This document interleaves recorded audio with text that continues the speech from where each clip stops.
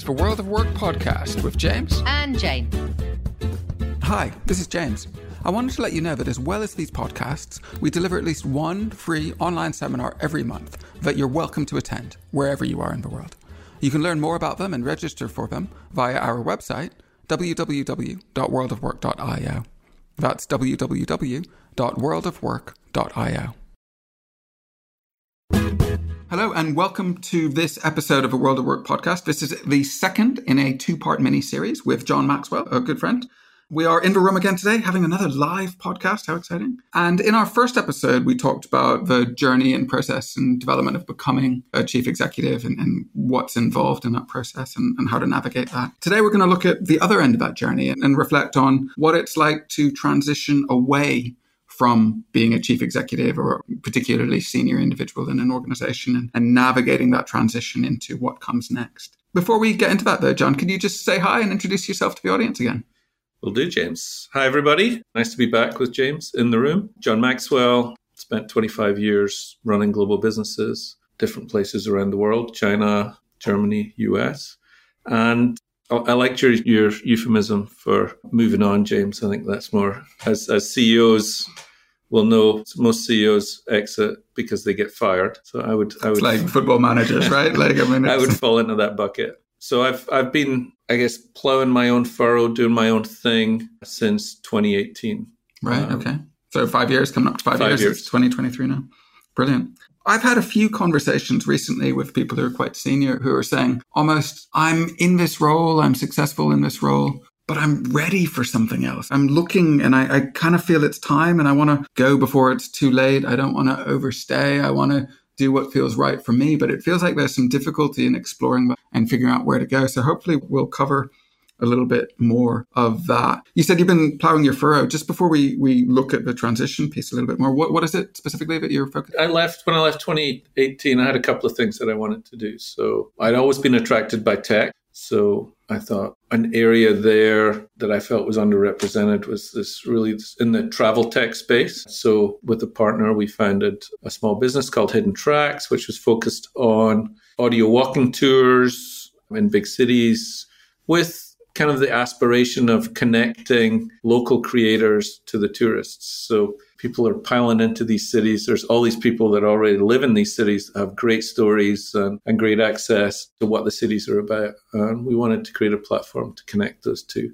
And I had really been passionate about the people side of leadership as a CEO. I'd had some great coaches in the last 10 years in my roles. And I thought, I'll go get qualified as a coach. Maybe I can stay connected with the business world in that way. And I like working with people, especially people that are coming up in their careers. That was the second string, if you like. Yeah, that's a nice combination. And that desire to stay involved in creating something in the business space, if you've been in business, is I think, pretty common. I guess if we think about, your instance, you said you were somewhat pushed. I'll use the word pushed a little bit. I think you actually said fired. I don't know exactly. But maybe there was agreed to move on. Agreed. Yeah. Decided to spend more time with a family. Sometimes. Everyone has a boss. Yeah. Sometimes, it's just time to go. Yeah. No, I totally get that. But the sense I've got from speaking to you a little bit is that perhaps there were sort of signs or signals at that point, or even before that point, that maybe it was time to think about moving on with a new chapter of life, to use another euphemism that's out there. What kind of signs or feelings or signals did you notice that were occurring in your day-to-day or in your work or after you left that made you think maybe it was right to explore something different? For me, it was repetition. So I started to find that I'm doing the same thing. So, it's agree the budget, it's figure out what the strategy plan is, it's hire, fire, and develop key roles on the team. It's go visit all the sites and do town halls at different locations around the world. And that just felt like it was becoming a bit repetitive. So the travel and the time away definitely was a factor. That had been part of my life all the way through. And I felt like maybe it's time to change that a little bit. But I think the main driver was this is becoming repetitive. Am I learning anything? There's other things that I want to do. I don't have any time to do any of them. Can I actually make time to do some of these things. What could I do that would be different than what I'm doing today that would allow me to do some of these other things? So my kids were heading off to university, so that, a lot of things came together at once, I guess, that made me think it was time to try something different. I liked your phrase there about learning. I think learning, for me at least, and I think for many people, is a really powerful motivator and contributor to our overall subjective well-being. The ability to learn is great. And when it goes, it's hard. People talk about that, the difficulty of a steep learning curve and all the strain with that. But when the learning curve isn't steep, we sort of diminish, I think, a little bit in ourselves and in the way that we experience things. When I speak to people who are in some of these more senior roles, when we're being candid, we sometimes talk about the two sides of things like this. And we talk about the going from, and we talk about the going to. So that's sort of changey speak, if you will. But how much of that balance do you think was there for you between leaving something that was maybe feeling less fulfilling and being drawn to something that was attractive to you? And is there something that matters in that? For me, I was definitely being drawn, and then getting a little extra push kind of pushed me out into that world where it's, okay, I have to make a decision to stay in industry, stay in the corporate world, find myself another role, double down on where I am, which that's kind of easy option one. It's a bit defaulty, isn't it? A bit defaulty. Yeah. Keep doing what you've been doing, do it somewhere else, do it for someone else, or go towards some of these other ideas. So coach, tech entrepreneur, be a solopreneur if you like, or at least think of yourself as a solopreneur. And in that, feel like you control your own time. You control your own, what am I going to do this week? Because you don't in corporate world. You might think that you do, but you don't. Yeah, you're such a stakeholder manager. You've got so many other people. But that really speaks to autonomy and the power of autonomy as a tool for job satisfaction and managing our demands. And I had a lot of autonomy in my roles. I never, most of the time my boss was on a different continent. I found I always performed better when my boss was, whoever they were, was generally at least a 6-hour time difference away. That seemed preferably 12, I think. That seemed to work really well. But, in that corporate role, you make your own autonomy, basically. In these roles, you have the space, decide what you want to do and where you want to go, but you do have to go somewhere. You don't get just sit in the office. So that's probably what was most different around it. Yeah. And so you're at this stage, you were kind of, like you said, helped into this situation. And just as a real side conversation, in one of my old roles, I used to fundamentally be part of a team that would go around and close down countries. Yay, what fun. So I did that for a little bit, to the extent that when I turned up in a country to speak to people, they were like, okay, well, that's what's happening. But what I found is that, and maybe this is a biased memory, a huge number of the people that I spoke to that ended up leaving through a redundancy process in those years, in a year or two, expressed satisfaction and pleasure at having had that opportunity to make a change. So I've got a real mixed relationship with that. But certainly the stories that I remember, we've had people who retrained as a private investigator, opened a kitchen shop, moved to a different country, all these lovely stories that I remember. Something in that and that space and that opportunity to do that comes with a bit of a push. But when you were in that moment, you'd been pushed, you'd been worried a little bit about, or thinking a little bit about changing, thinking a little bit about going from, thinking a little bit about going to. But in those moments, what were you thinking about? What were some of the concerns and things that you were balancing when deciding to pursue Hidden Tracks and to pursue your role as a coach? I think you start off, you start off very positively, you're drawn towards it.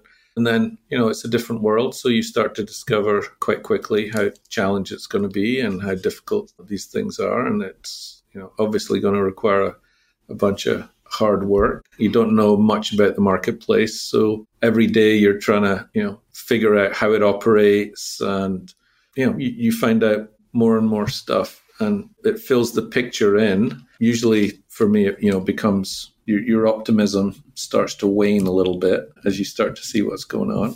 But then, the pandemic happened right around that time.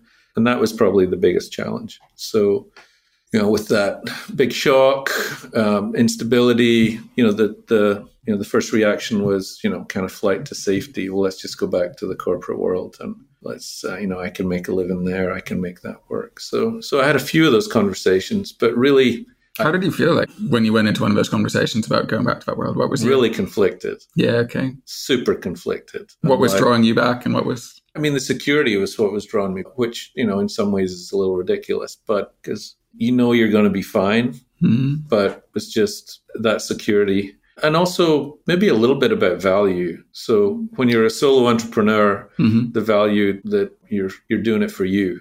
Yeah. Leading a business, the last business I led, 4,000 people around the world.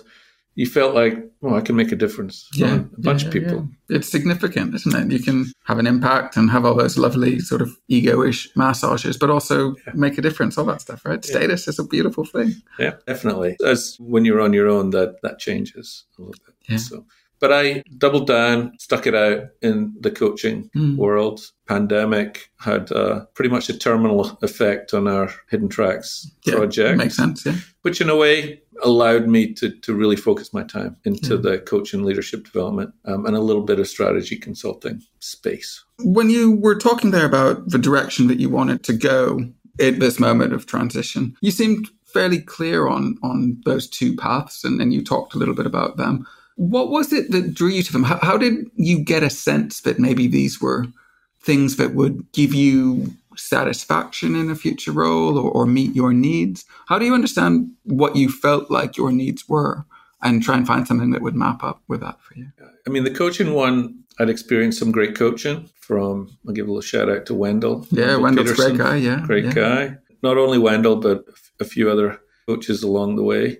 And I felt like it makes such a difference. I felt like that's something I want to do. So I was really drawn by the feeling of I can continue to make a difference. And, I have a perspective because I understand the business side. So I'm coming at this from a business perspective, not as a psychologist. I'm not going to pretend to be a psychologist in the room. I'm a business guy that understands a bit about leadership and how the businesses work and what are some of those challenges that come up again and again.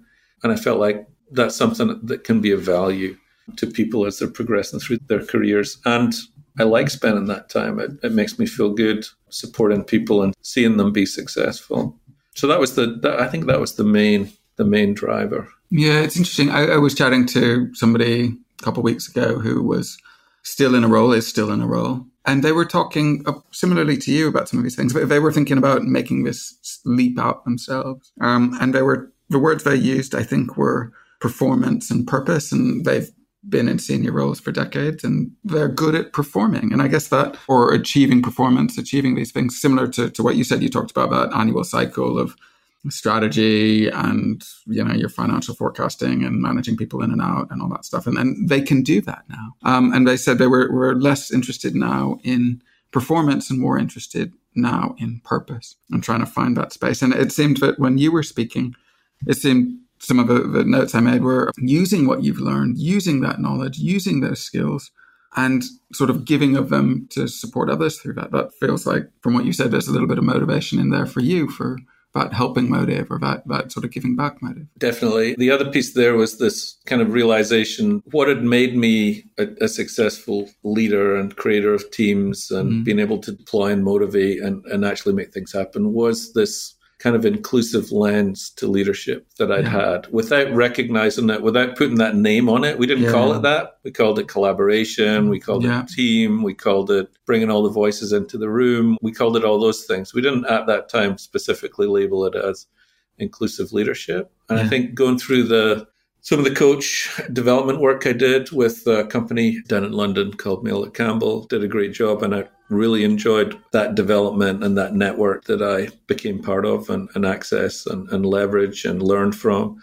That time allowed me to think, well, actually, what this was really about inclusive leadership. And I started thinking in 2018, actually, started really thinking about what is inclusive leadership? What does that mean? How do we think about it? What's leadership for the future versus leadership for the past? People that are coming up into senior roles look ahead of them. They see what's gone before them. And the tendency is to emulate what was there. So let's emulate what worked. And I felt like, that's not going to work. when I look at the next 15 years. Yeah. So how do we take this inclusive leadership idea and start to think about how can we take that? How can I take that into the business world and make it something that people are thinking about, people are talking about? And that really speaks to sort of a clear driver, a clear change that you want to affect on the world to some extent, or something that you're drawn towards doing to change the world around you. Obviously, for everybody in these situations, in a senior role thinking of leaving or just outside thinking about they won't necessarily all be drawn to that cause. How can people sort of explore or think about or maybe try and identify what that, to use a word I'm not sure is right, that sort of calling is or something that's drawing them in? How can people find space to work out what they are drawn to and motivated? I think it is about creating some of that space. So giving yourself a little time and trying different stuff. So with the expectation that I'm trying this out to see what it feels like. Do I like it? How does that work out?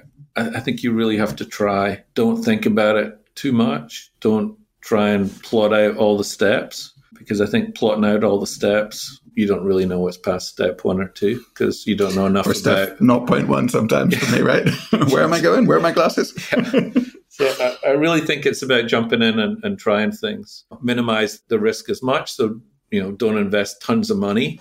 If there's a bit of the world that you're interested in or an industry that you're interested in, how do you get exposure to that? How do you find out what it's like? How do you try before you buy or try before you commit? That can be through training and meeting people and getting access to the industry. That could be taking a part-time job or a volunteer job or just getting involved in whatever it might be. That could be moving somewhere else in the world. I always wanted to be somewhere else in the world. Well, before you go buy a business in that world or that part of the world, why not go live there for 3 months and figure out, is this really where I want to be?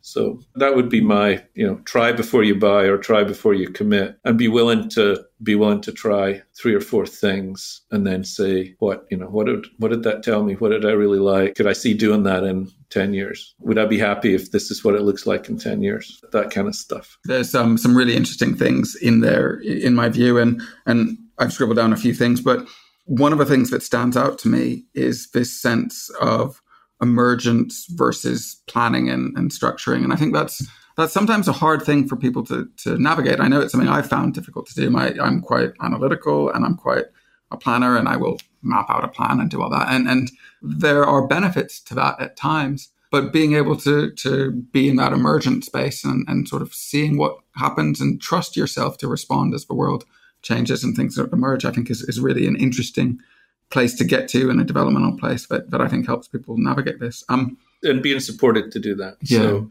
I think, is your family situation, are you able to do that? I was fortunate, Martha's, she's always been there and happy to go along and happy to explore beside me, happy to not come along for the ride because she's not coming along for the ride, but just happy to be there and to see where it goes. Yeah. So. And I'm lucky to have a similar support that does deburden, de-risk, make these things more of an enjoyable process. As you were speaking, there was something else that you mentioned that I think came up in our last conversation as well that I think is interesting. And you talked about, again, some of my words a little bit about trialing things, a little bit about experimenting, a little bit about being open to newness and finding things within there.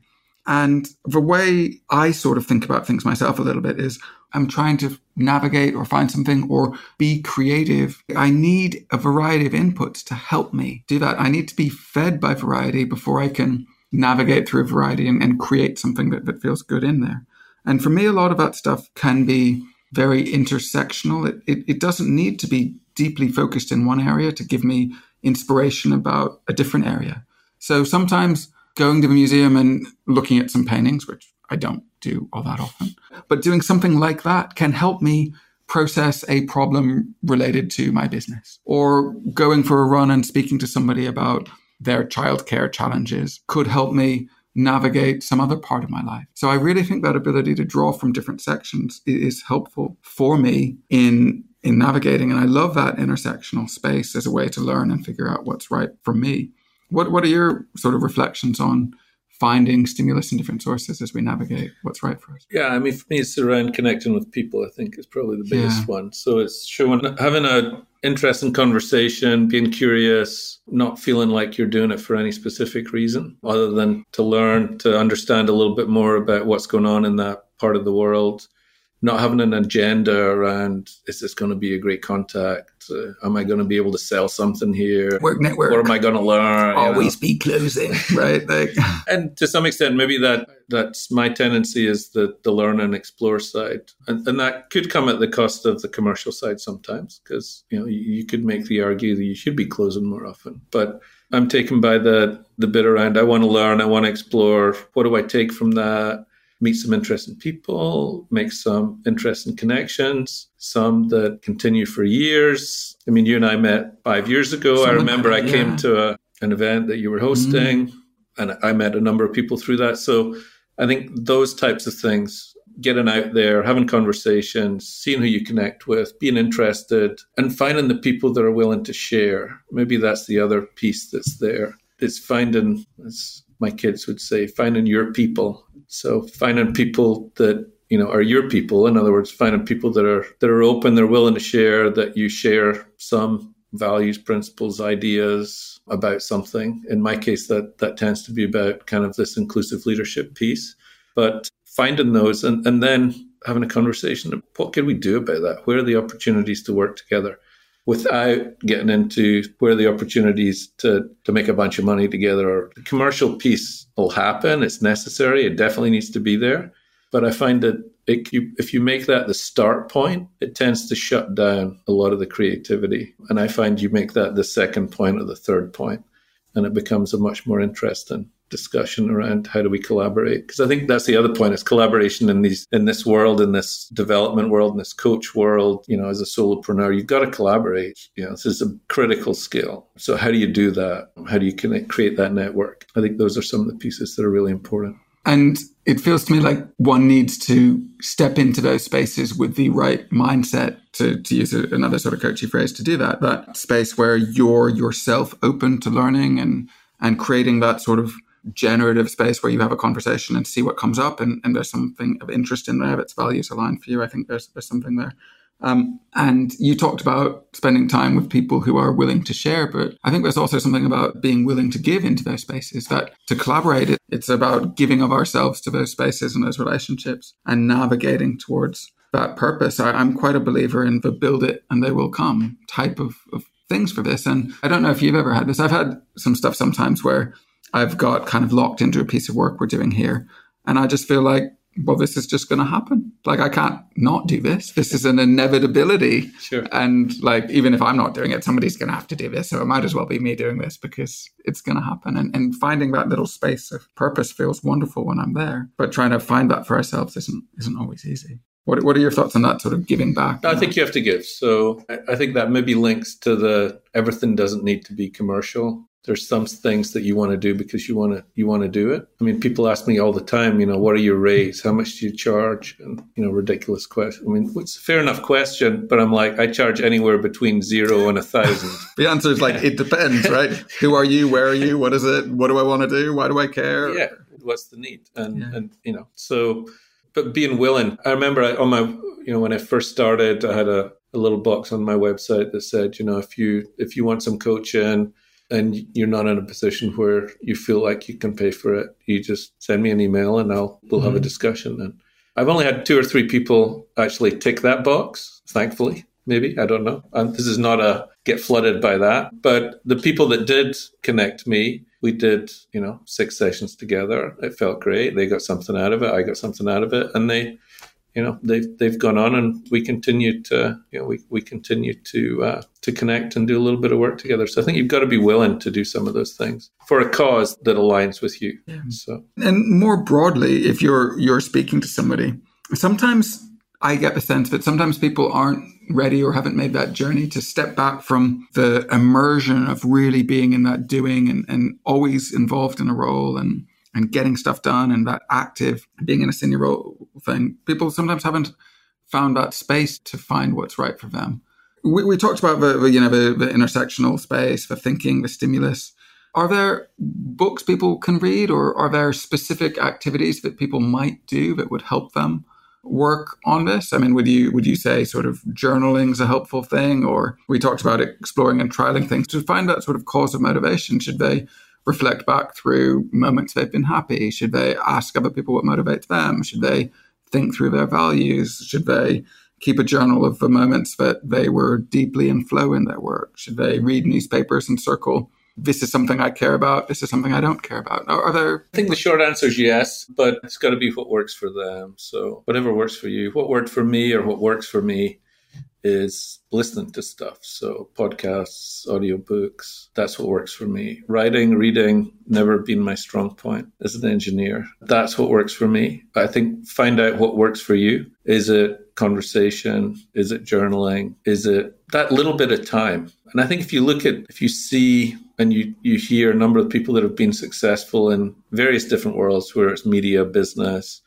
a common theme is that I see anyway, is that people make time for themselves. That can be 10 minutes a day, but they make time for themselves to think about what that is. And that's a journal, that's I'm going to take a run, that's whatever it might be. That is a common theme. If you don't allow for that, if you're just in the deliver mode, so too busy to do anything, you're the proverbial hamster in the wheel. You're not going to get out. Yeah, you've got that tiger by the tail and you're holding on, which is tricky. When senior people step away from a role and go into something new, there's the removal of all those embedded status, importance, calls on our times, salary, all those sort of social, societal cues that make us feel successful can be pulled away when we step out and we're suddenly on our own. I think that we make that journey, but many of our peers or the people we know around us are probably still from those old world situations and still in those powers of social importance and stuff. And then suddenly we're in a vulnerable place of being something different. I think that can feel a little bit strange. How do you think about it? How do you hold on to that value of self in that space? And how do you navigate healthily through that without feeling like you're overwhelmed by that change? Yeah, I mean, I think it's an uncomfortable place. It's just a question of how long do you stay in that zone? And then which way do you go? Do you go forwards or do you go backwards? So I certainly, my experience, for 6 months, 12 months, the feelings of doubt, feelings of, this is uncomfortable, feelings of some, not so much loss of status, but loss of importance to some, I guess, which may be the same thing. But everyone goes through that to some degree or another, and recognizing that there is going to be some discomfort. So what do you do to get to the other side? In other words, what do you do to get to wherever it is you want to go, whether that's a new role, new career change, or to prevent falling back to, okay, I like all that stuff, so I'm going to go back there because that felt great. Because then you're stuck in the wheel. Yeah, I don't know what you do. It's good support. Yeah. Talk to people. I think if you sit, on your own and think about it, it's not a great position. Dreadful. To be in. One of my favorite podcasters talks about stewing in your own soup, and you can just stew in that soup of uncertainty, and that's not the place to be. Not the place to be. One of the things I found is that as I've engaged in a community of people who are interested in similar sort of purposes that I do, I get sort of some of that social validation in that space, and I enjoy that, which makes me feel good. I would agree with that. I think, and again, the kind of coaching community that I've become part of, some of my clients, that is where it comes from, for sure. And letting people know what it is that you care about, because then they can, they understand a little bit more about where you're coming from. Yeah. So if you're willing to share some of that stuff, I think that helps a lot. That openness and that vulnerability. I'm going to start to wrap us up in the interest. If there was somebody at this early stage, maybe somebody's got some of those niggles that are like, this isn't quite right, it's time for something different, I'm going to have to think about it. What advice would you have for them? How would you help them at that point to start this journey well? I would encourage them to kind of look forward a little bit and maybe write down, where am I today? And think about, okay, what do I want life to look like in 5 years' time? What are the 5 most important things that I want to have? Is that about time? Is that about experience? Is that about money? Is that about, what is it that you want? So I would start from that perspective. I would write those 5 things down. And then I would encourage them to start thinking about what their options are and how do their options match up with where they want to be. And I think 5 years is a good time because it's far enough away that still be a little bit aspirational. So, yeah, we can aim big or aim bigger in that space. So I think that would be that's the first step. And then once you get it down to 2 or 3 things, go experiment, go play around. Even before you've left, go find a way to get involved in something so that you can understand a little bit more and color in the picture. And don't put all your bets on one thing. Try some different stuff. Brilliant. Thank you. Well, I think we're going to wrap up here. Just to close out, how can people learn a little bit more about you and what you do? So yeah, you can find me at samsas.one or John A.D. Maxwell on LinkedIn. And happy to have a chat with anyone that would like to have a chat. Brilliant. It's wonderful to chat again. John, thank you very much. Thanks, James. Thanks for listening to this episode.